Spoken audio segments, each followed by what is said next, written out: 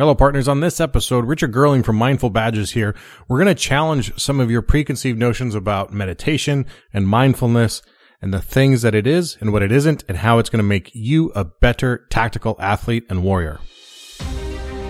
You are a warrior. 321 status. What kind of vehicle is it? You are the very best your nation has to offer. 911. Multiple shots fired. They're asking you to lead. 5. We need a Bearcat. It's up to us. So 133. I need somebody that's got a visual on where the shooter is. You must be sound in mind, body, and spirit.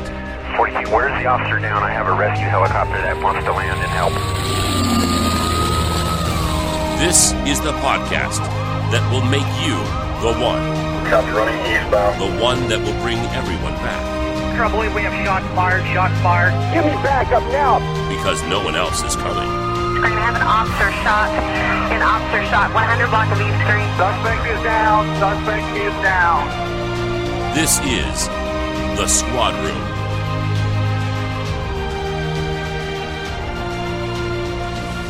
Hello, everybody. Welcome back to another episode of the Squad Room. I'm your host, Garrett Tesla. I'm an active duty sergeant for a sheriff's office in Southern California. And on this show, we try to tease out knowledge, skills, abilities, things we can learn from subject matter experts, from other cops, from people who have something to say, who can maybe improve our lives in one way or another, with the goal of being better first responders, better officers, better husbands and wives, better sons and brothers and daughters and sisters. And how can we bring these things into our lives? And we do this through the lens of our badges. Not just the badge that we hold on our chest and that we've sworn an oath to uphold, but the badges in our life, our beliefs, actions, discipline, goals, emotions, and service. And today, my guest is a repeat guest, a fantastic guest, to talk about these badges. And one of the very first critical things we have to do to get better, to become better, and to move forward. And that is how to develop self-awareness and how to develop a practice of mindfulness. Now, you will probably have your preconceived notions about mindfulness. And I should title this episode Tactical Mindfulness for the Tactical Warrior or something like that. Just to convince you that it's not a woo-woo, hippy-dippy kind of idea. Awareness comes in many forms, and Richard, our guest, is going to explain many of those things.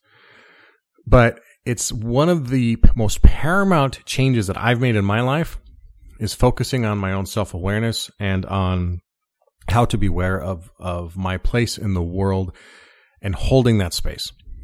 And it is one of the hardest things to do as well. It's easy to start a physical regimen or a nutrition plan. Those things are in front of you. Those things are things you can see. There are known metrics that you can follow to achieve success or to identify if you've succeeded or failed. And mindfulness, unfortunately, is not like that at all. Mindfulness is a practice. There's no such thing as perfection in this. And it is a moving target. And it's a challenge. But it will absolutely make you a better cop. It will absolutely make you more empathetic and compassionate and sympathetic with your spouse. It will absolutely reduce your anger. It will help you, it will reveal things to you. It will reveal truths to you that you knew were there, but you weren't sure how to deal with.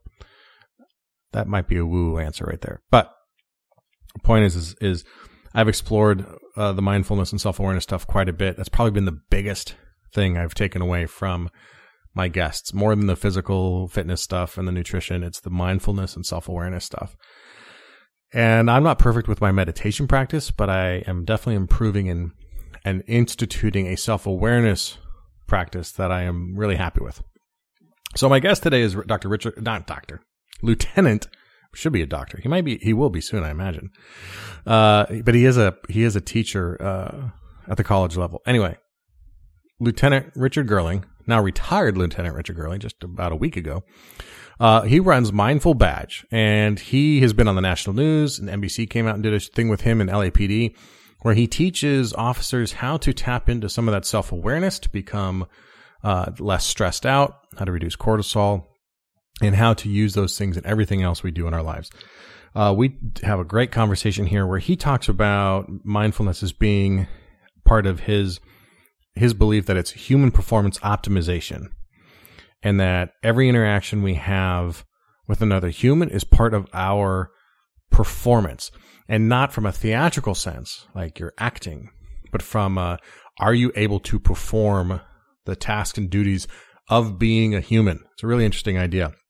He talks about the 4 interventions that are important to him and that he thinks every law enforcement officer should have in dealing with trauma. And he's got an opinion about trauma that I think needs to be heard more and more, and our not only our interaction with it, but our beliefs about it. We talk about vulnerability and being vulnerable and your fixed and growth mindset, and the difference between compassion and empathy, and how to cultivate self-awareness, and all sorts. It was a great conversation. I could have talked for 3 hours with him, but we had to cut it off because, he's a busy guy. So check him out check him out at Mindful Badge, and take a listen to this, and let him know, and let me know either in the comments or on the show notes or on socials. You can hit me at the Squad Room or on our Facebook group if you've got a self-awareness or meditation or mindfulness practice and what it means to you and what it is. All right, so here we are with Richard Goerling. Richard Goerling of Mindful Badge, welcome back to the Squad Room. Thank you, Garrett. Great to be here. It's this revisit has been over 2 years in the making. The last time we actually got to sit down in person, which was a great experience for me. I really enjoyed our time together. You were here teaching another agency, not from my jurisdiction, but another agency that was in town for a full retreat with you. And I got the chance to jump in, pick you up at the airport, go to lunch, and then have a conversation before you went off and taught them. And, a lot has happened in the police profession in the last 2 years around mindfulness training. And it seems like it's really grown in acceptance around the country. And so the first question I wanted to ask was, is that true? Do you find that to be true? And what has your experience been in the last 2 years since we first spoke? Yeah, well, first of all, thanks for the time down in your part of the country last time we met. That was really good to visit in person. So I think, yes, the interest in mindfulness has certainly grown. It's an interesting sort of paradox, however. The interest in mindfulness is growing in part because so much of what we're trying to do in law enforcement isn't working. So much of the issues around health and well-being and sometimes performance, most of the time we're very myopic. We just consider this idea of officer wellness, which isn't going to work for us, and we can talk more about that. But the interest around mindfulness is really looking at how do we bring in training, how do we add one more thing to this plethora of a menu of training that we are offering law enforcement officers. So in one way, it's really good. In another way, we still struggle to step outside of this traditional paradigm of how we're looking at this issue. And this issue really is a bigger, broader thing beyond wellness. And I like to frame the conversation around human performance optimization. And we look at what does that mean? So what does human performance mean? Well, it means a lot of things, but let's first look at all the domains that we potentially have to consider. And certainly one is work. And there's multiple sort of subsets within work. It's the interpersonal skills of the people we work with. It's the actual tradecraft that we might have in various jobs within this discipline. And some of those are administrative, and most of those are out in the field. They're operational, they're tactical. But we also have just the performance domains of home, of family, performance domains of just community, and all the ways that those break down. If we're coaching basketball or little league or soccer, or we're going to our faith community, or we're just going to other sort of social tribes that we create, everywhere that we have an opportunity to show up with another human being is a performance domain. And I think we broaden our idea of what performance is all about. We really look at training skills ultimately in humanity, which is sort of a very broad concept. But mindfulness touches on these really fundamental skills of what it means to be a human and how to navigate the world through all of its complexities, through all of its challenges, and frankly, through its its stress and trauma, or maybe said differently, through its suffering. And so we aren't quite there yet in how our leadership paradigm of the policing institution here in America looks at mindfulness. But we're beginning to shift the conversation. We're beginning to make some course corrections on how we strategically vision out how to care for the men and women who daily lace up their boots, go out in the field, and do the very, very difficult work of policing in their communities. That's it. And this is why I had you on, I've never thought of mindfulness as a performance aspect of my life. And I like how you said it, and I tried to write it down fast, but how every time we show up with another human being is an opportunity for a performance. Not a performance like acting, but you said it better than me, but, and I got to think about that for a second, because you're right. I mean, in our job, we're always out contacting people when we're doing pet stops or car stops or community interactions. But so we focus a lot on those things, but so much of our lives and so much of our stress and so much of the things that devolve are the things that are at home, and how we show up with our family, or how we show up with our friends, or frankly how we end up not showing up for those people, right? And so to frame that as part of our human performance that's really interesting. So there's a lot of confusion these days around what actually mindfulness is. I mean, it's a buzzword by itself, and there's magazines and books and people are talking about it. It's a hashtag these days. But how do you, as a practitioner, and someone who teaches us, how do you define mindfulness? Yeah, mindfulness, the term itself has really started to annoy me, but it's just a word, man. First of all, mindfulness is just a word, and it means all kinds of things in different places that you go. In context to policing, in context to these high reliability organizations, even beyond policing, mindfulness is a practice in the skills of paying attention, of discernment, of self-awareness and self-regulation. And, the way I would define mindfulness is that these skills produce the ability to take in information and use wisdom and discernment. It offers us what we might call response intelligence. So that's a kind of an interesting term that one of my co-trainers, Brian Shires, and I made up. But this idea of response intelligence is, I'm not reactive. I'm responding with intelligence, not the IQ kind of intelligence necessarily, but just in a smart, sound way. Mm-hmm. Right. And then finally, it's about clarity of mind, clarity of being. And so this notion that what mindfulness is in the context to our warrior arena, it's discernment, response intelligence, and clarity. And so those are the components really that lead to this idea again of equanimity, of peak performance, of moving into flow states with the greatest possible skill.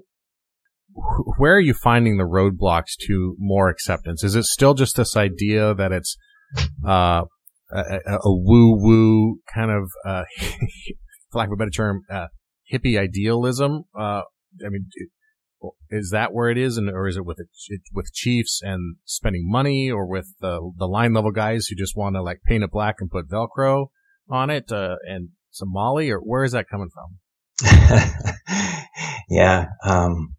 There's many sources of obstacles when it comes to looking at how to train the human being with mindfulness skills. And, the first and foremost, it's, there are cultural barriers, and it's not the cultural barriers that you might think. I think that, if I can spend time with the operators out in the field, I generally can convince your tactical operators, and I use that term broadly, so my apologies to our SWAT community. It's much more broader than that. It's all of us out in the field in uniform doing the enforcement work.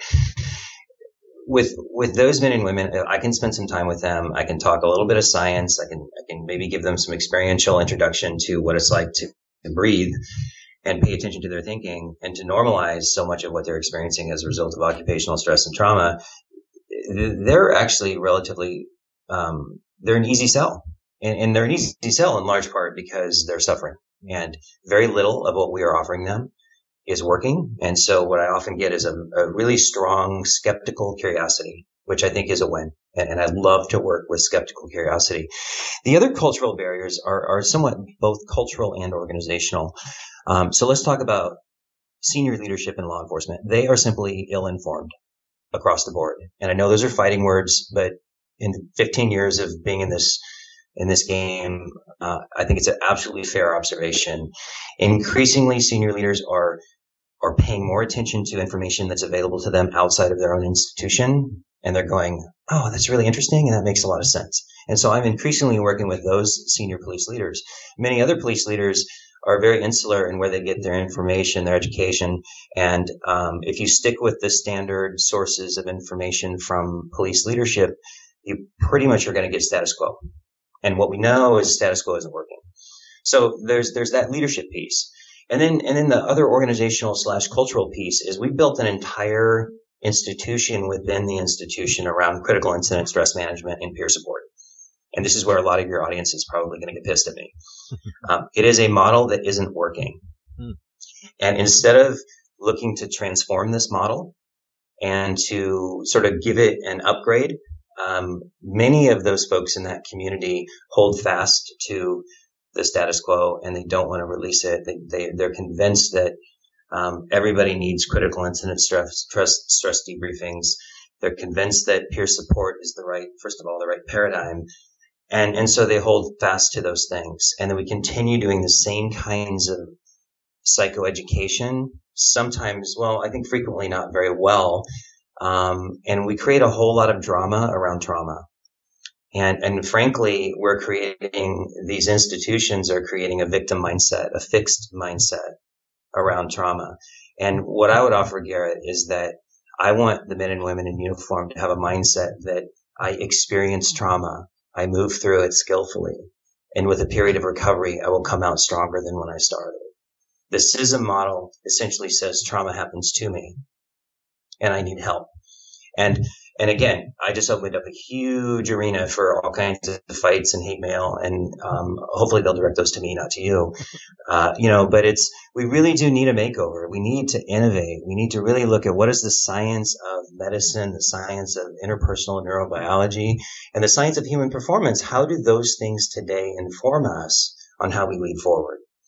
And so, yes, there's some interest in mindfulness, but in some ways it's almost bringing it into models that don't work. And so I think we still need to hold mindfulness training in a space that is a little bit counterculture, not counterculture to the needs of the men and women, but counterculture to the organizational bureaucracy that's been born and cultivated over the last 25 years. Mm-hmm. It seems to me that you're kind of hitting on something I've discovered and I've found, and I think I've fallen victim to myself, that when a critical incident happens, there is a growing assumption that it will induce trauma, and that and I think it's actually a well-intentioned response by our agencies to serve us. But it seems like more and more as these things come into the department, and mine included, the assumption is that a trauma incident happens, therefore you must seek some sort of psychological help, or you will be damaged by the event. Not that you are resilient in advance of the event and you can move through it, but this event is going to damage you, it's going to traumatize you, and you are going to need help. When that's not necessarily the case. And we sometimes set our people up for this assumption that a shooting or a bad traffic accident or those sorts of things are going to cause trauma, or as I should say, trauma that we can't work through, versus building the resiliency in advance, which I think is a real part of the work you're doing, is what helps us move through those things. And I'm not sure if I'm completing the circle of thought for you here, but they want to help, but they're kind of over-parenting and helicopter parenting this style of police psychology or psychology trauma on us versus giving us the tools in advance. Is that making any sense to you? It does make sense to me, and I think there's a lot to unpack with that, Garrett. And if I could First, a couple things to say. One is that even I'm critical of some of the things that we're doing as an institution. Yet there's no malicious actor here. Just to be very clear, It really, really, our police leaders and community leaders are very well intended. Yeah, and I think it's important to hold to that. There's no need to vilify anyone here. Yeah, no, I wasn't trying to suggest that. It was all out of good intentions. No, that was really trying to make sure people understand. They hear me say that because I know you're not saying that, but I don't want to be that that asshole that people are like, well, Anyway, you know how it goes. I got you. So, and I think this notion that you're talking about training before the trauma is critically important. And it's a all caps and. When we train men and women in policing, I think we need to be honest with them and we need to tell them the truth. And the truth is this: you will experience stress injury multiple times over the arc of your career. Mm-hmm. And there's another and you are a badass. And with appropriate interventions and recovery periods, you will come out stronger than when you started. The thing about that, though, is it requires a lot of work, right? Yeah. A lot of work on our part as individuals, and it requires a lot of work on our each other, for you and I to support each other. When I'm feeling trauma injured and I have some need for interventions, then you support me, right? And vice versa.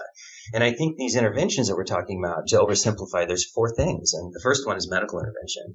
And, that's obviously seeing a medical doc, and ideally someone who's practicing integrated medicine to look at a lot of different things to treat your whole person. The second form of intervention that's critically important for us is psychological intervention. And one of the things that I say, and this is increasingly becoming accepted, which is a little surprising to me, is that I believe, this is the one area that I'm prescriptive for all first responders. I believe that you cannot navigate your career in optimum health and performance without having a mental health clinician that you see on a regular basis. Not because you're broken, not because you're fucked up, but because it's smart. And the mental health clinician who's skilled, someone you have some synergy with, someone that really works for you to become your mental health coach, just like the CrossFit coach, just like the running coach, just like the strength coach, to keep your shit together. And that's critically important. So that medical intervention, the psychological intervention, and then there's the social intervention. And this is where our peer support community fills the void. And I would rather, instead of calling us peer support, I would rather use terms like embedded resilience team or peer resilience team, because who wants to go somewhere where it says support on the door? No, it's not about support because we're fucked up. It's about let's create more resilience. Let's create resilience coaches instead of peer support personnel. And let's really look at evidence-based coaching methods instead of let's wallow in the victimhood of being traumatized. And I'm not trying to minimize trauma injury. It's very real and it will happen to us, and it could be mild, it could be severe. So it really just depends on the situation, right? Yeah. And so the fourth area is in, one that I mentioned, but I don't spend a lot of time talking about because it's outside of my wheelhouse, but it's spiritual intervention. So what does that mean? So I think, the more I learn about science, Garrett, the more I realize there's so much we don't know. There really is this like mystery. And sometimes I jokingly call it the pure fucking magic of the science. And there's so many things we don't know. We don't know why mindfulness works. Seriously, we don't know why. We don't know why we see structural changes in the brain from meditation on a regular basis. But damn if it doesn't really change people's lives, right? And so to hold on to a little bit of that mystery, that spiritual piece, maybe folks have a faith practice, they stay connected to, or they dabble in that here and there. But just to really ensure that we are holding our spiritual existence as human beings in some way is critically important too. So those 4 interventions over the arc of our career in varying intensities, in varying situations, medical intervention, psychological intervention, social intervention, or I like to call it tribal sometimes, and spiritual. Those are all areas we need to go to in our periods of recovery and also in just our periods of just sustaining our health and well-being. I talk a lot about the need to have a team around you, and how it could be any one of these people or all 4 of these, but you need to have people around you who can support you like that, and how it really takes a team of people to put one cop out on the street. And you hit on something that I've been talking a lot about recently and sharing was that, in episode 100, I had one of my coaches on, a friend. His name's Trevor Bohm. And he was talking basically what you said about psychological intervention. He said he's worried about the people in our profession who don't have a consistent therapy practice. You know, you should be equipped with a gun, a badge, and a therapist when you go out on the street. And he's not worried about the people who are in therapy. He's worried about the ones who won't go, because they're the ones who he sees as struggling. And it was in that conversation I was sharing some of my own path with that stuff, and how in 2017 I finally went in and tried some cognitive behavioral therapy and EMDR and some other things after some symptomology came up, largely based on our talk and some other talks that I've had, where I was like, okay, that's not appropriate, or that's not the right response to this situation. I need to kind of dig into that. And it's something where even I didn't want to talk about terribly openly. Even though I have this podcast and I talk about these things and the importance of doing them, I wasn't sharing that myself very openly until this experience. And I'm now on that same page with you of the need for preemptive cognitive help, cognitive therapy, whatever style of psychotherapy you want to choose and which you find valuable. It is as much part of our preparation to go out on the street as it is our physical exercise and our eating right and our firearms training and all those things. It has to be that important, I think. I would agree. And I just want to acknowledge episode 100. First of all, for episode 100, that's just fucking fantastic. Oh, thanks, man. And really, Garrett, the courage and the strength that you demonstrated just doing that episode is exactly the kind of warrior strength that we need to see in each other, and that exists, but that our institution and culture doesn't offer us a space to bring that to the tribal encounter.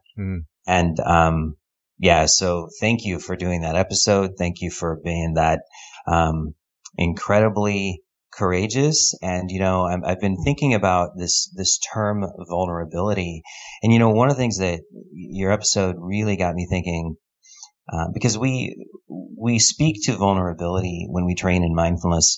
In large part, it is a cultural fallacy. So if we think of vulnerability, it's like, oh, I'm going to be vulnerable. Well, okay, what I'm really saying is I'm going to be courageous. And if I could offer your listeners anything that might be helpful, is that when the term vulnerable comes up in context to themselves, if they could replace that word with courage or courageous or some derivative of courage, because that's really what we're talking about. This idea of, oh, I'm vulnerable because I'm here talking to you is a cultural construct that just feeds negative thinking. Mm-hmm. Yeah, it's so, kind of a victim. So really what I'm doing by being vulnerable is I'm actually being strong. Mm-hmm. I'm demonstrating, hey, I am a human being, and this is the condition of the human experience. And if we can stop this bullshit pretending that this is not part of the condition of the human experience, then we can have greater authenticity. And so really, when we talk about vulnerability, what we really mean is courageous authenticity. And we need to remove that term that starts with a V from our vocabulary. That's a great point. And it is courageous. It took a lot of courage to do that, or for anybody to come forward and talk about those kinds of things. And, I like that. I'm going to start replacing that word, because vulnerability does sound often, awfully close to victim, well, and I think that's, in context to mindset, this is one of my greatest hangups with our critical incident stress management / peer support community. It's not the people, it's not the intention, it's not some of the really good work they're actually doing. It's the fixed mindset. And we could kind of go, we could, run up the highway from where you are, and we could go to Stanford and visit with Dr. Carol Dweck, who's done research on mindset and wrote a book called Mindset. Great book. Right? Exactly. But this is what we're talking about. And so what we're trying to do is, how do we translate Carol's work into practical, tactical skills and ways of thinking and being? And one of those ways is to jettison some of the terms in the context that we're using them, and also to have a growth mindset around trauma. And I love to go to trainings, and I love to ask the question, hey, how many of y'all heard about post-traumatic stress disorder? And of course, everyone raises their hand except for 3 people who just don't want to participate, right? And I love those folks. And then I ask, how many of you have heard about this idea of post-traumatic growth? And maybe 4 or 5 people raise their hand. And so what that continues to reinforce for me is that we continue talking about PTSD instead of, let's talk about post-traumatic stress. Let's even replace PTS with stress injury and trauma injury. Mm-hmm. Let's get rid of these acronyms that foster negative context and fixed mindset. And let's really talk about the reality of what we know about occupational stress injury and the reality that likely we are all going to be impacted by it. Probably multiple times throughout our career, and it's okay because we're a badass, because we have the strengths of humanity, because we're connected to our people, and we are wise enough to seek the kinds of interventions that we need. And where mindfulness fits into this, it cultivates a sense of self-awareness around how we think about things, literally how we think, what we think, when we think, and how regulated that thinking is. And it cultivates a connectivity to our feeling states, which are including emotions, but also other states that are not emotions, things like ego. How does my ego emerge? And just awareness of that, and be able to work with those things. It cultivates the awareness of our own biases that emerge just naturally as a human being, and allows us an opportunity to work with that, right? And it cultivates this ability to connect with the physical body, the sensing physical body, to reconnect with that. And those 3 arenas are not 3 separate arenas. They're all intimately connected. And if we can learn to cultivate awareness, bring in some compassion, because that's clearly important. I'd love to talk about what I mean by that, and to really synchronize this remarkable human machine in those 3 arenas, our thinking mind, our feeling states, and our physical body, we will be more capable of making more informed decisions. Notice I didn't say better, but more informed decisions about how we seek periods of recovery and intervention. So, yeah, more informed. You just have more information. I'm just thinking that through, but it's not. But you may come to the same conclusion, but you have more information on why you did that. Is that kind of what you said? Well, exactly. And, and maybe noticing how you feel. Let's talk about burnout. Let's talk about this idea of burnout. And so burnout often manifests. We wake in the morning and we just feel melancholy. Right? We feel melancholy. That's the scientific word for shitty, in case anyone's wondering. And so you wake up kind of feeling melancholy, and you're like, oh, that's interesting, And so what a mindfulness practice can allow us to do is to observe that melancholy with curiosity. Mm-hmm. And literally, in my mind, I might say to myself, oh, it's curious, or it's interesting that I'm feeling melancholy. Mm-hmm. And I might evaluate that. I might spend some time thinking about that. I might not. I might just say, okay, check, noted. And then the next thing is, what do I want to do about that? And maybe nothing. Maybe it's like, oh, I'm just going to move through my day. It's cool. It's just one of those days. I know how to do this. And maybe on the 7th or 8th day, waking up feeling melancholy, maybe now it's like, oh, this is interesting. This is day 7. Doesn't seem to be changing much. Almost kind of feels a little deeper melancholy. What do I want to do here? What intervention might I want to seek? And so now maybe I'm going to go to my medical doctor. Hey, doc. Check me out here, run some tests, what's my blood work look like? How's everything going in my body? Is this disease of the body, or is this some kind of illness? Is it stress injury of the mind and heart and body? And then so we can start there. Maybe I'm just going to go straight to my mental health clinician, right? Mm-hmm. Or some other wise choice, more informed decision about how to care for myself, rather than falling into this habituated, maladaptive, unconscious response of just being in melancholy, and everything around me suffers because I'm suffering. Mm-hmm. Which is what we, I think, as an industry, really gravitate towards. We are so in that hypervigilant state constantly that it requires. To me, it seems that in a profession like ours, the effort required to remain mindful and then be proactive about it is exponential versus someone who is not in a high stress position, right? Because not only are we struggling with the stress of the shift and the organizational issues and the bad sleep because we're on night shift, et cetera, et cetera. We then have to come up with the extra cognitive energy and the extra enthusiasm to do something about that melancholy. And I think as a result, that's why we seem to struggle so much more than so much of the general population. Would you agree or disagree with that, you think?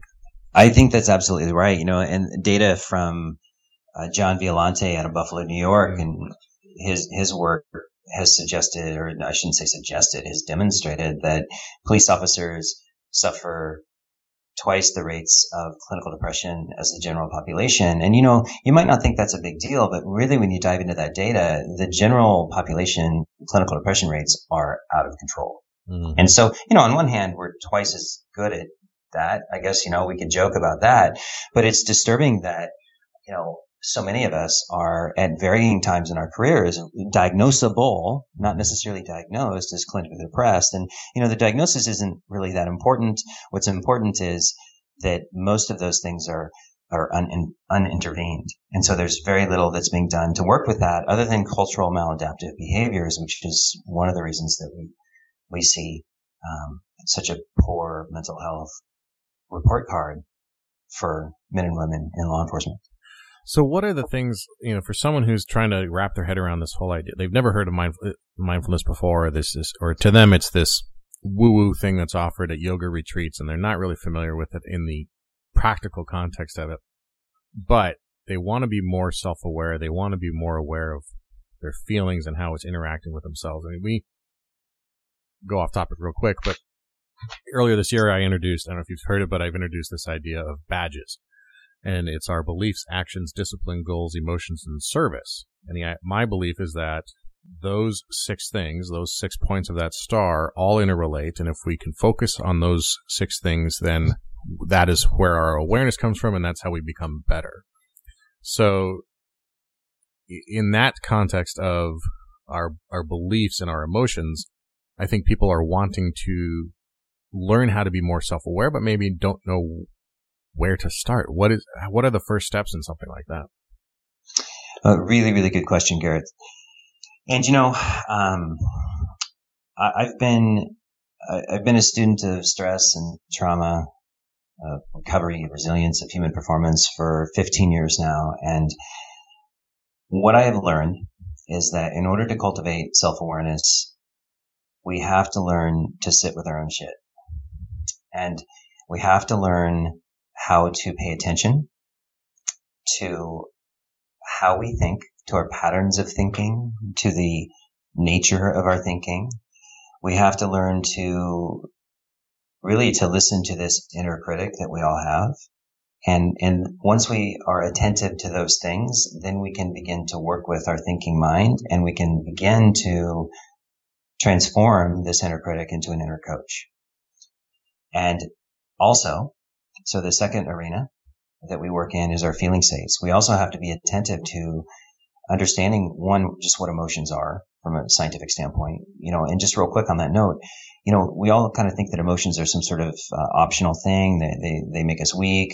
In reality, emotions are part of our human experience. And even I'll even go further. A lot of times we dismiss each other.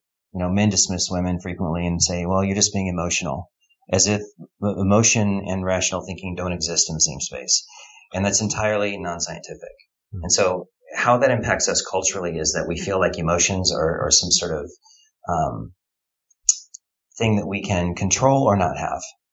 And the truth is, emotions will emerge in the middle of our operational lives, our administrative lives, and our other domains that we perform in.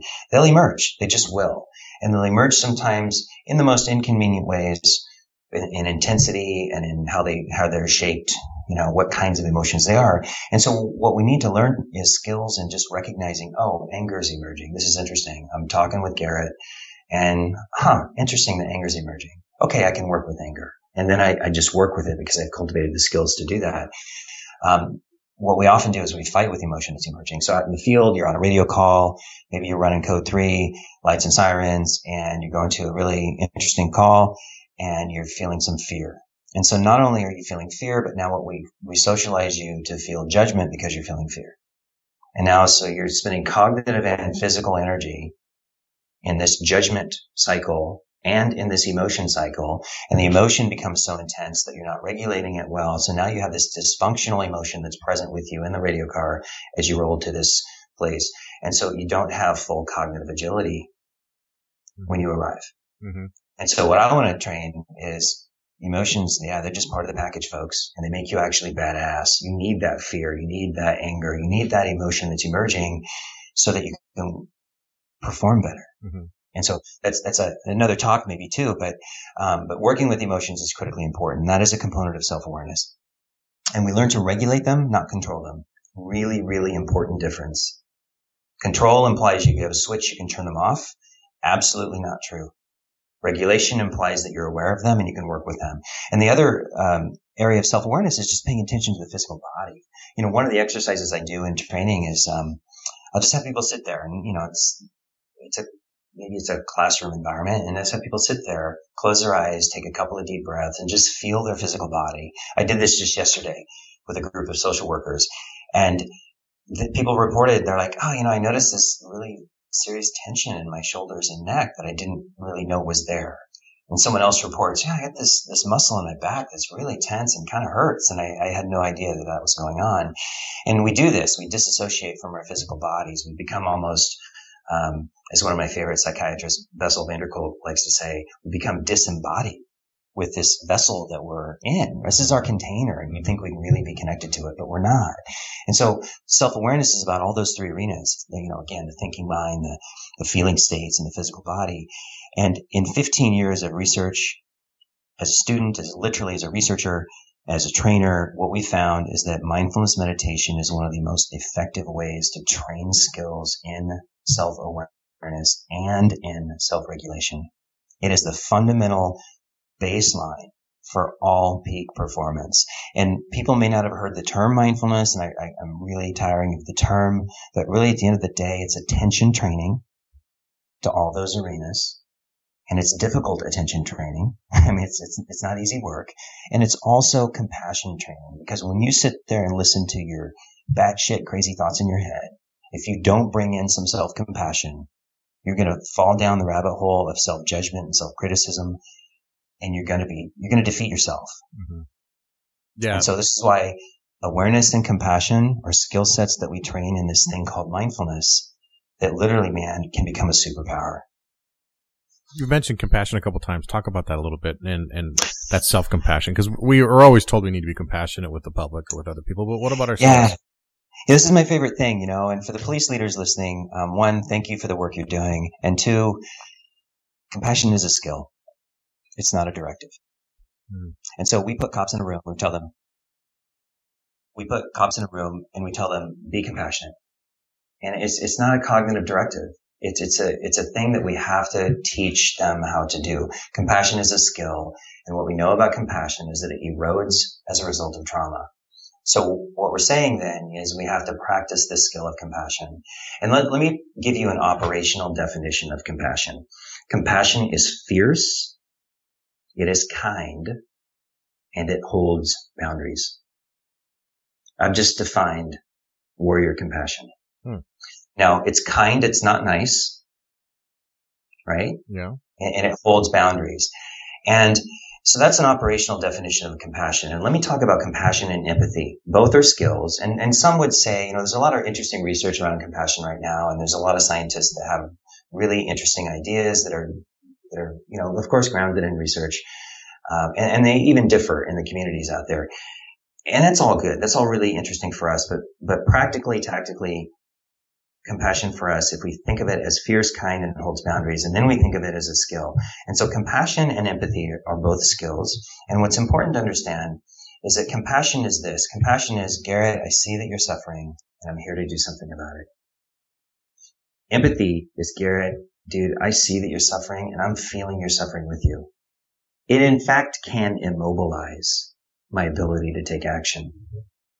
So part of compassion holding boundaries is me holding boundaries so that I don't move into empathy when I see the suffering of the people I serve.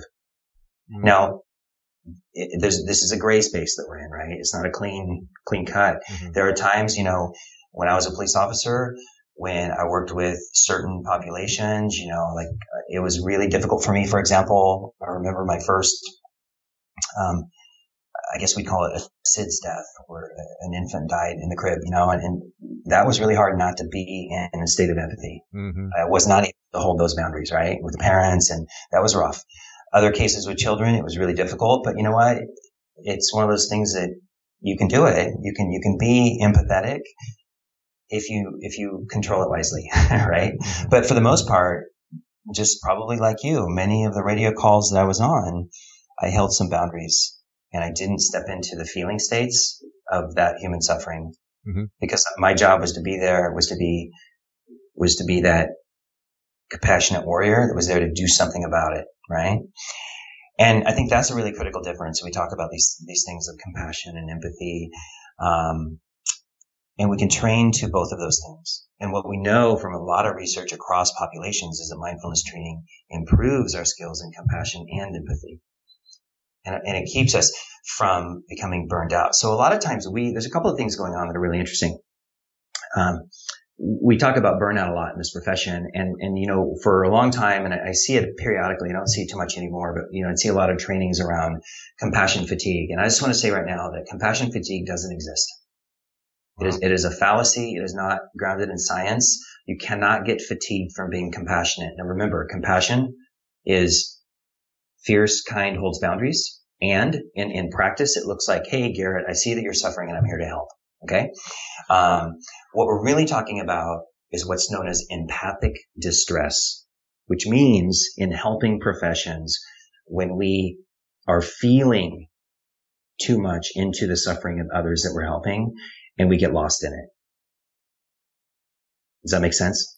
Yeah. Mm-hmm. Yeah. And it's important to understand the difference there, because one of the things culturally that I think we do to respond to empathic distress is shore ourselves up and become non-compassionate. Okay. When in reality, that's one of the worst things we can do for our own health and well-being, for the health and well-being of the people that we love, and for the people that we serve. Yeah, it's interesting you say cognitive fatigue doesn't exist. I mean, I use that term, and I understand your point and how you go about it differently. But the experience of it was like, oh man, whatever label is on it, I've had it. I've been out there burned out, and I'm tapped out emotionally on giving a shit about whatever your problem is, and it's I say that ebbs and flows, and it was certainly there in a point where it was more consistent, and it was one of those things where I was working on my self-awareness to be like, that's interesting. Why am I tapped out like that? But to some of the guys who, let me tell you this. Okay. So I got an email yesterday, and it was from a listener, a new listener, and it sums up, I think, what a lot of us are feeling, and how we struggle at times. He said he's got about a little over 2 decades with an urban department, and he's had some on-duty injuries. He had a surgery he had to do, and of course, after a lot of us after a surgery, you stop being as physically active, you get a little heavier. Stress was building, the tension was building with his family, and he knew he needed to make a change, but he was frustrated because, and this was where we connected. It was like he felt like he knew what he needed to do. He knew the facts of step 1, step 2, step 3. He knew what he needed to do to make the changes, but he just couldn't figure out how to implement the changes that he knew he had to make. And like I said, I could relate to that. So from a mindfulness perspective, and from the work you do, what do you suggest are those first steps towards making some of those changes? And I think I'm asking this question now because it comes to that idea of self-compassion. But can you answer that? What are the first steps someone who knows what they need to do but has a hard time just implementing? What do they do? What are steps 1?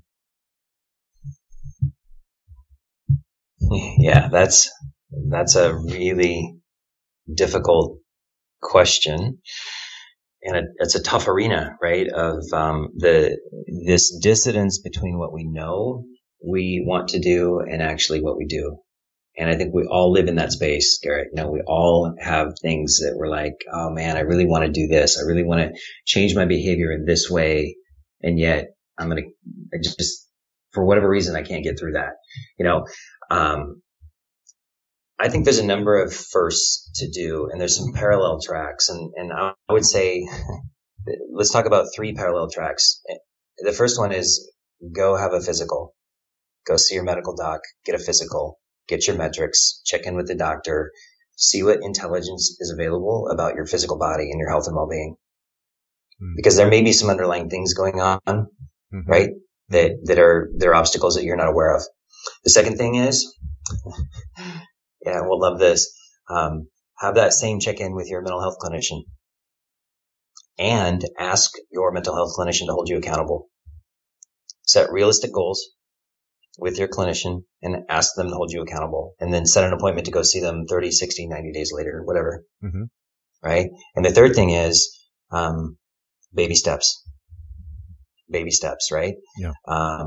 And I would say within this arena of baby steps, this is the take care of yourself. This is, depending on what your behavioral change goals are, it's going to the gym, it's going to the pool, it's going to your faith practice, it's working on relationships, all of those things in conjunction with those other two things we talked about, your medical doc and your clinician.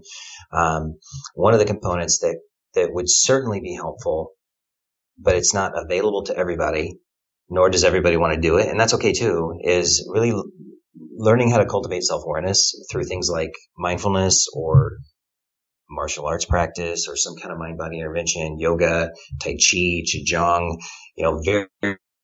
various kinds of interventions that get us connected back to our physical bodies. And what happens when we connect back to our physical bodies and our emotions and our thinking is there's almost an enlightenment that begins to happen. And it doesn't happen in a flash. It's not some sort of great transformational thing because you took a yoga class, but you begin to pay more attention. And you begin also to offer yourself some more compassion. And this idea of self-compassion is critically, critically important because,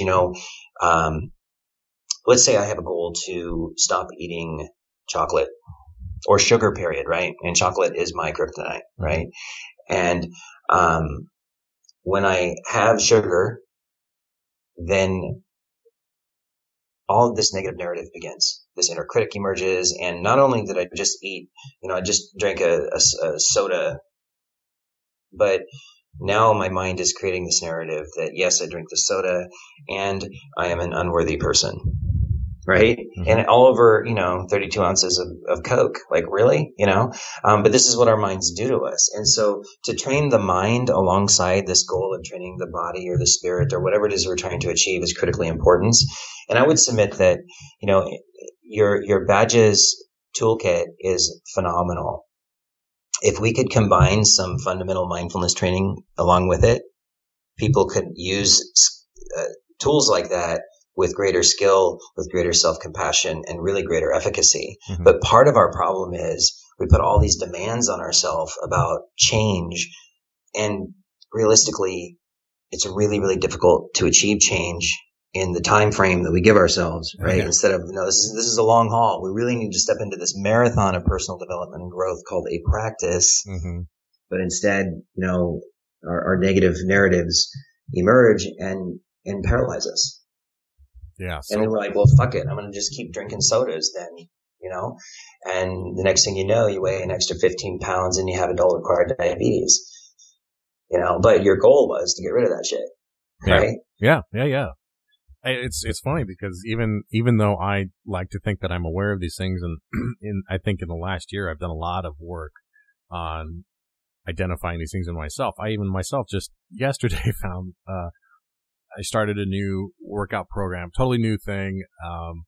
I'm trying to really nail down my morning routine. So for the last month, I've been up at 5 a.m. every day.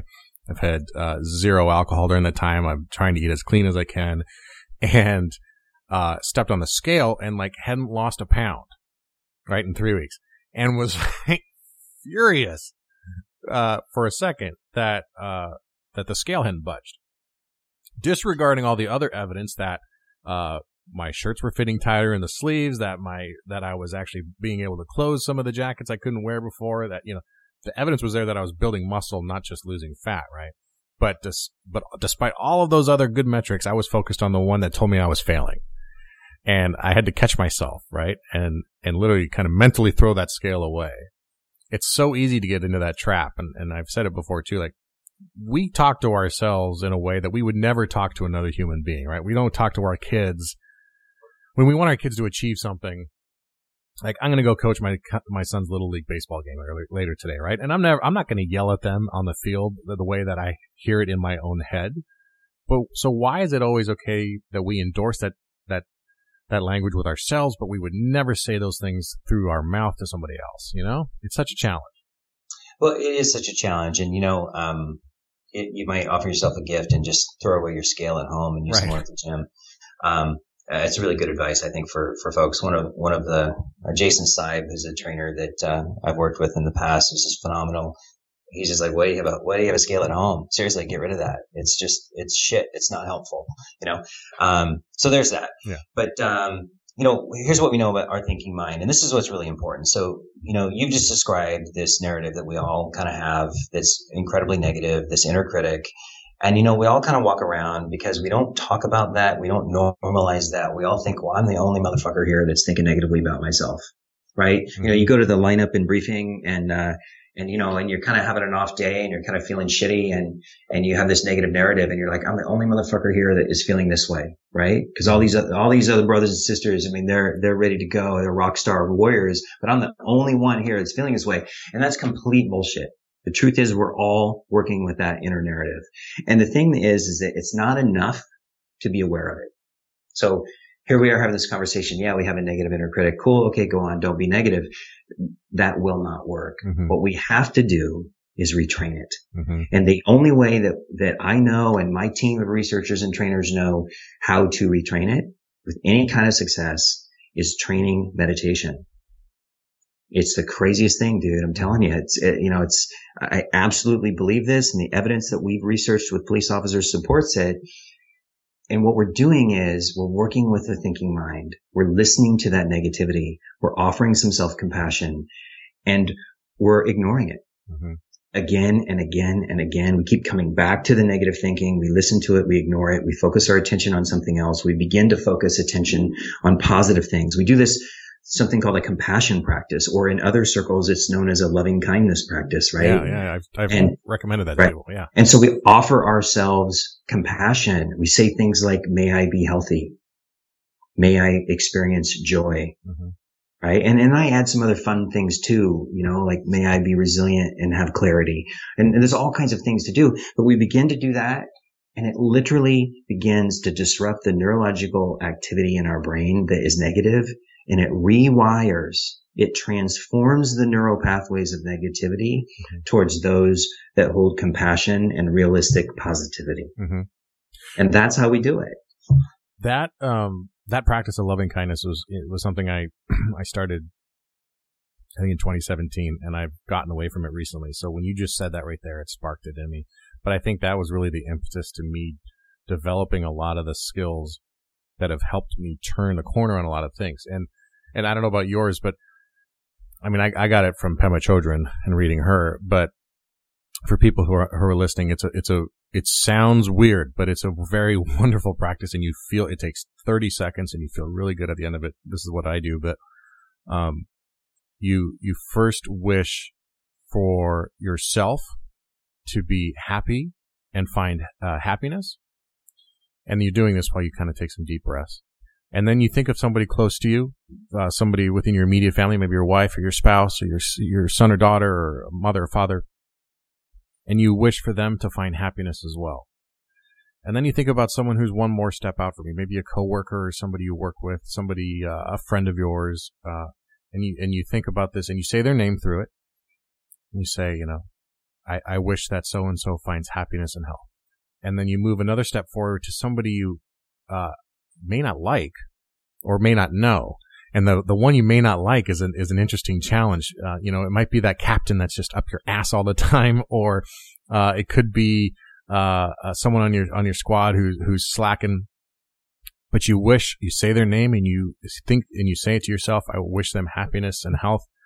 And then you move to someone you don't know, someone who could just be an example, the beggar on the corner, or someone you've heard about on the news, and wish them health and happiness too. And it expands this idea out beyond you, but it is incredibly calming too. And I think you feel good because you've now thought good thoughts for other people, but you've included yourself in those thoughts. That's been my experience with that.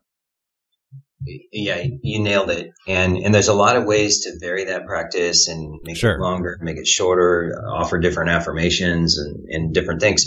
But that's absolutely right. And, it's a powerful practice. And, here's the thing that we're striving for. There's this concept called equanimity. Mm-hmm. And I remember going through my training at UCLA to become a certified mindfulness trainer. I was the only cop in the room, of course, surrounded by a bunch of really amazing people, social justice advocates and mental health clinicians of varying degrees. And they all were throwing around this term equanimity. And I was just like, kind of like the dumb cop in the room, like, well, okay, what does that mean? And they look at me like, well, how dare you not know what that means? And then of course they coached me up. And over time, I really explored this notion of equanimity. And, I've heard it described, by contemplative teachers as an unshakable balance of mind. Or I've also heard it described as, neither indifferent or apathetic, but just grounded, centered as we enter into the world. And, I think that, this notion of equanimity is one that is critically important. And I think it is the end state for me. It is the end state of peak performance or flow states in the Warriors community. And so to be able to move into the world, still experience all the things we experience, still take in all the data, and to have this clarity of mind and this discernment and the ability to respond to the world around us rather than react because of our own dysregulated shit is really what equanimity is all about. And it's offering people the grace of humanity. And it's a philosophical and even practical extension of this idea of diversity and inclusion, which is almost more of a political idea than it is in a practice. And if we cultivate this notion of equanimity, that we can move into spaces regardless of the color of our skin, our gender identification, where we come from, our education, our language, all these things, and just move into spaces and see people with compassion, but yet see them for who they are, not with our own bullshit getting in the way, but really see people for who they are, respond with this fierce, kind, and boundary-holding compassion. That really is kind of what we're striving for. And we train towards equanimity when we work with the thinking mind, our feeling states, our emotions, and our physical body, and we synchronize those things to be able to have greater capacity to move into flow states in all of the domains in which we perform. Yes, tactically, operationally at work, that's critically important. But also when you order your Starbucks, and your encounter, however superficial yet deeply authentic, with that barista, right? Mm-hmm. I mean, that's an opportunity for performance of a small connection on a human level. Instead of being on my phone, instead of not looking them in the eye, instead of disregarding them as a human being, which we frequently do as a society, it's a short, brief encounter. Maybe say their name. They're wearing a damn name tag, be human, smile, have some offer of some kindness to this person, in large part because they're a person, right? And not to get bent out of shape because you got too much caramel in your macchiato, whatever the hell you're drinking, right? But, be grateful that, I have this warm beverage that has caffeine. That was my end game. And then maybe not have so much sugar in it, right?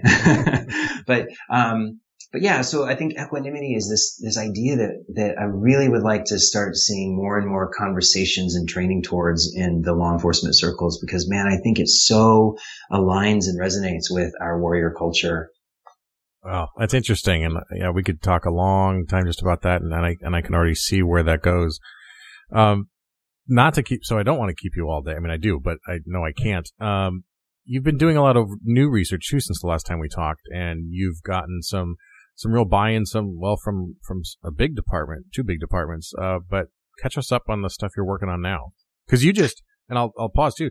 You just recently retired. Congratulations from full-time law enforcement, and have moved into doing your mindful badge work full time now. So this is your, it's been really fun to watch too. Side hustle is such a diminishing term for something like this, but your side hustle, your passion project, I like that better. Your passion project moving into something that now has, the demand to warrant the ability for you to do this full time. So tell us about what you've been doing. Yeah, so the side hustle has game now, and for sure, I don't mind that term at all, because it for years it was absolutely a side hustle, and I just had to pull the pin from the full-time day job in order to do this work. So I do a number of things, and one of the things I do is I sit on faculty at Pacific University up here in Forest Grove, Oregon, at the Graduate School of Psychology, which really we are the epicenter of the research and training in mindfulness and policing in North America, and we did the first research, and have done the most research. And in the world of academia, it's important for me to say that, because I have to give some shout out to my team there. We just Well, in 2017, we wrapped up a 3-year study where we trained about 58 police officers in 8 weeks of mindfulness-based resilience training. And we got some really good data. So let me talk about the data there. So that data showed that we were able to reduce cortisol levels in police officers with simply 8 weeks of training. That is phenomenal. Cortisol, the stress neurochemical, is responsible for inflammation in the body and driving epigenetics of disease and all kinds of problems, right? So we also were able to reduce anger and aggression. These are self-reported, valid scientific tests. Mm-hmm. We were able to improve sleep, improve pain management, reduce alcohol abuse, and some other measures. And so, if I walked up to police leaders and community leaders and said, hey, we have 8 weeks of training where we can reduce cortisol levels, anger and aggression, improve sleep, actually, the one I missed was compassion and empathy. What do you think, y'all? And really, we can say that now. We have valid research, randomized control trial, all the, rigorous research methods. And so that's what's beginning to get the attention of police and now community leaders. It's no longer police leaders. So we wrapped that project up. We're still publishing some papers in various, academic arenas around that. And we just started in November. We started a 5-year study funded by the National Institutes of Health that's looking at the feasibility and the efficacy of mindfulness training in law enforcement at 2 agencies. Those agencies are Albuquerque, New Mexico Police Department and Portland Police Bureau in Oregon. And interestingly enough, both agencies are under federal consent decree. And so I think the training aligns nicely into some of the things that they're doing as a result of that. And so we begin training this fall. We're doing a whole lot of administrative things, setting things up and recruiting and intake and all of that right now. So we're hopeful to see some results. And one of the things that we're looking at, and this makes some of us cops uncomfortable sometimes, but we're looking at the feasibility of mindfulness training to reduce police violence. So let me talk about that. So the state of California right now is looking at this issue. The legislature in California is looking at this issue. They're introducing legislation around changing how we use force. Mm-hmm. And, so there's a whole lot of pressure on how do we reduce police violence. And what I would submit is this. I really do believe that training in mindfulness, in conjunction with other whole person health training, let's get physically fit and, let's train well in our tactical acumen. I do believe that we will be able to impact the human performance in the, rapidly evolving, dynamic, often violent situations that officers are confronted in. I also think we're going to see less force used. And when it's used, it'll be on track. It'll be more effective. And so we're minimizing the unnecessary force and we're making more skilled the necessary force. Mm-hmm. And this is our approach to training mindfulness, to look at this idea of police violence. Makes sense. And we talked about this actually on our last conversation together about how, I think I described, if I remember correctly, it was a car stop and just being aware of that heightened stress, the increasing heart rate and the shortened breath and those sorts of things, and how being able to just recognize those things, identify them, and then calm them through just the simple tools on my tool belt of breathing and awareness and giving some space. How those things can reduce those kinds of threats or those kinds of assaults from happening, or that police violence from happening when it's still reasonable but not necessary. And I think that seems to be in California here, where we're living in this gap between, or we're struggling with this gap and this idea between what is reasonable, and that's what we've always gone by, and that's what our benchmark has always been.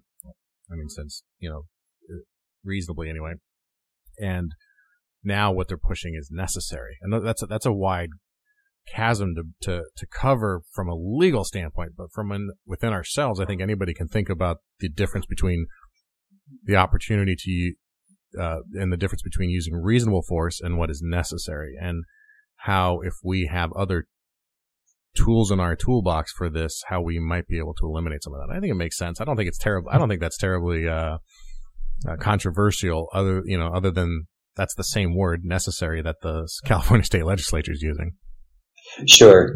And to talk about the practical implications here of training, we talked about obstacles early on in our conversation. And one of the obstacles is that mindfulness training cannot be delivered with any kind of efficacy when we train it like we do a lot of other things. So in other words, it's not just a 4-hour class on mindfulness is going to change your life. It's not something you wrap up in Molly gear and attach to your vest. It's something that you embody. It's a set of skills that you learn how to integrate into the rhythms of your life. And so you always have them with you. It's not stopping on duty and meditating. It's not pausing. There's no pausing involved here. It's integrating these skills of awareness and compassion and regulation of your thinking, your feeling, and your physical body so that you are more effective, you're more capable of taking data in, making sense of that data, and making informed decisions. And so the problem is that now we're struggling with the institution and the paradigms of how we train of, well, just come in and do a 2-hour talk. And I don't generally don't do that because it's not helpful. Yeah. I need at least one full day with you to get you over your own shit based on the trauma you've experienced, the shit based on what culture tells you around mindfulness, just to get to a place where you can trust me, that we can do some things experientially that begin to make sense to you. But realistically, we need to sustain this kind of training over a long period of time. And that requires funding. Mm-hmm. And so the one obstacle to all of this around mindfulness is just funding. It doesn't exist. Mm-hmm. Most agencies don't have much of a training budget to speak of. And when you start talking about, well, this is more than a 2-hour class or a 4-hour class, then I don't know how we afford that. So I think one of the things that's going to be really critically important in the short run is to find funding through private foundations and other places that are willing to fund agencies to train. Mm-hmm. And eventually the federal dollars will start to align and they'll start to fund these kinds of models of training. But, right now you may have a chief that really wants to train their folks, but they have no funding to do it. Yeah. I attended a class just 2 weeks ago now. That was a lot of these kinds of topics. It wasn't specifically about mindfulness, but it was more about officer wellness and kind of the general big umbrella things that we need to do to be better. And it was valuable information, especially for people in the room who never had approached this stuff or gone after it. But as someone who's been digging into it for the last 3.5 years, was frustrated by the inability by a class and the style of just a class to be 8 hours long, despite how much good information was in that class. That class was now over. It was the end. They weren't coming back, right? It wasn't, and there was go forth into the world with what you've learned. And this is not the fault of the instructors or the curriculum or anything like that. It's just like you said, it's the way that we teach things as an industry. You go to an 8-hour class, you get post-certified in that, and now all of a sudden you're blessed as an expert, whatever. The follow through on those things for a lot of people, that's where the ball gets dropped, it seems. Yeah. So I want to talk about follow through. So one of the things that now that I have a different day job and I have some more room to do some things that I've been wanting to do for a long time, one of the things I'm going to do that will be a resource for your listeners is on an app called Insight Timer. So that's Insight Timer. I have there's a group on there called Mindful Badge Initiative. And I am going to record a number of guided meditation practices in a variety of different, I guess we'll say genres. And those will be available for people to access for free. Oh, that's awesome. And what I want to do is I want to create a tribe. So you can, you create, like any app, you create your account and you can join this Mindful Badge group. And then, you can use a fake name if you want to, if that makes you comfortable, but you can actually create some social connectivity there because only people who join the group they're vetted by me on some very weak level. So let me be clear about that. So it's a closed group, right? Mm-hmm. Mm-hmm. And really it's an opportunity to say, oh, hey, Garrett's meditating, or you can send me a message, or I can say, hey, dude, I haven't seen you here for 3 days or 5 days or 10 days or, 2 months. How's it going or whatever? But there'll be some guided meditations that my goal is to create some things. And I'm working on this. It's going to take me probably another 3 or 4 weeks to really finalize the practices that I'll upload, and then I'll add things ongoing, and I'll add them for different communities, and by communities I mean within the first responder community. But I want to have that as a resource for folks. I've so at the end of the conversation, at the end of the training, people have some place to go, okay, I want to try this meditation thing out. I want to go see what this is like. And, so that will be a resource for folks. If they want to go check that out, maybe connect with me there. And then just know that it's going to give me, I need a few weeks in order to upload some things, but that's coming. So that's going to be one free resource. There's plenty of other resources out there that you can pay for, for guided practices. None of which are culturally competent, but that's okay too. You can explore and kind of see what's out there. But if you're looking for a specific, kind of more gritty, trained by, retired cop, then this is a good place to go. That's the same timer I use. And as we were talking, I was like, oh, that's cool. And I opened it up and searched, and I'm following you now. Right on. So, excellent. And when that goes live, let us know, because we'll make sure that the followers know. That's a great timer to use if you're just trying to get a handle on doing some meditation and wanting to try it out, and you're not sure you want to spend the money on Headspace or whatever yet, or whatever. But I use it and have had success with it, so I'm looking forward to that. Other than the Insight Timer, Richard, where else can people find you and find out more information about you and follow the work you're doing? Yes, so primarily right now it's on my website, and that's mindfulbadge.com. I do have an Instagram and Twitter account, but I am kind of hibernating on social media. I'm trying to sort out what does that look like. To be honest with you, I get really frustrated with people in this training community who take pictures with everyone they train with and post them on the website and then tell stories. And I find that incredibly annoying. And two, if you and I train together, who the hell am I to put your picture on there and say, hey, this is what Garrett's doing. Garrett's really struggling, and here's his, it's like, fuck you. Don't do shit like that. So I'm pretty quiet on social media in large part because I'm not convinced it has a whole lot of value. And I know already people are probably pissed off that I said that, and that's okay. But my website is always up and active, and that's really the primary source of connecting. And you can get to me via email there, but my email address is very simple. It's just richard@mindfulbadge.com. We've got trainings upcoming. We're doing a training at the end of next month up here in Oregon. It's a 3-day residential retreat. Those are really fantastic. We're doing another one up in Vancouver Island in June. I think in Tempe, Arizona, sometime in April or May. We're still working out those details. So, the West Coast is going to get a number of these retreats.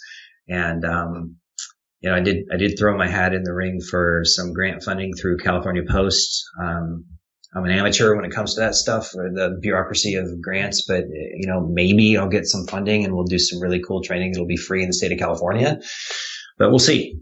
Oh, great. And we'll include show notes or links in the show notes for this episode for your email address and your website in case people are driving around unable to write that stuff down. They can go to the squadroom.net and get that information there, and then reach out and contact Richard there. This is such a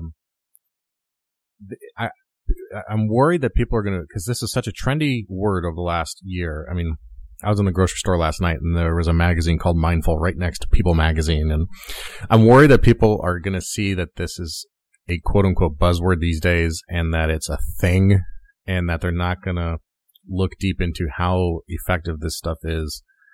As someone who is practicing this but is not a practitioner, who struggles with a daily practice of it, but also tries to implement these things, and often unsuccessfully, but at least trying, my own life has drastically changed as a result of developing some of that self-awareness, some of that self-compassion.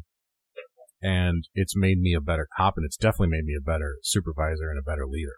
So I hope that people really, really look into this, look into the work you're doing, and see how they can implement some of these things in their lives. So thanks, Richard, for being with us today.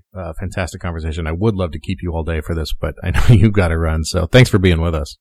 Hey, you're very welcome. It's a pleasure to be here, Garrett, and thanks for listening, folks. All right, thanks for listening to this episode of The Squad Room. If you like what you heard today and got something out of the episode, please consider leaving a review on the podcast player of your choice, and more importantly, share the episode with somebody you know. Richard's got a lot of great information on his website. He got a lot of great information here today. And I got to tell you, dealing with the self-awareness and the mindfulness stuff has been the number one game changer in my own path. I'm walking this path with each and every one of you.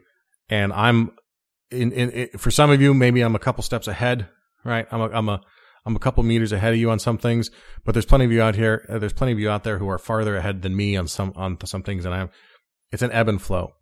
But the one thing I've found that has absolutely been crucial is developing that self-awareness practice and that mindfulness practice.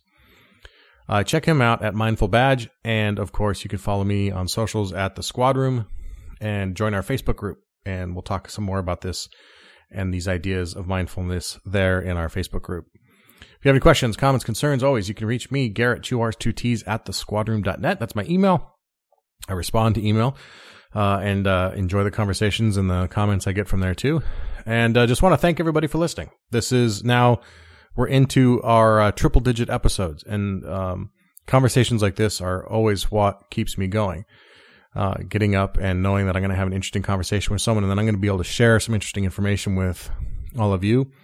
And especially when I hear from people that something hits home and that something has helped them make a change for the better, that's just fantastic. So I appreciate all of you for listening. Appreciate everybody who's out there on the watch right now listening to this in their squad cars, pushing a black and white or whatever color your agency is.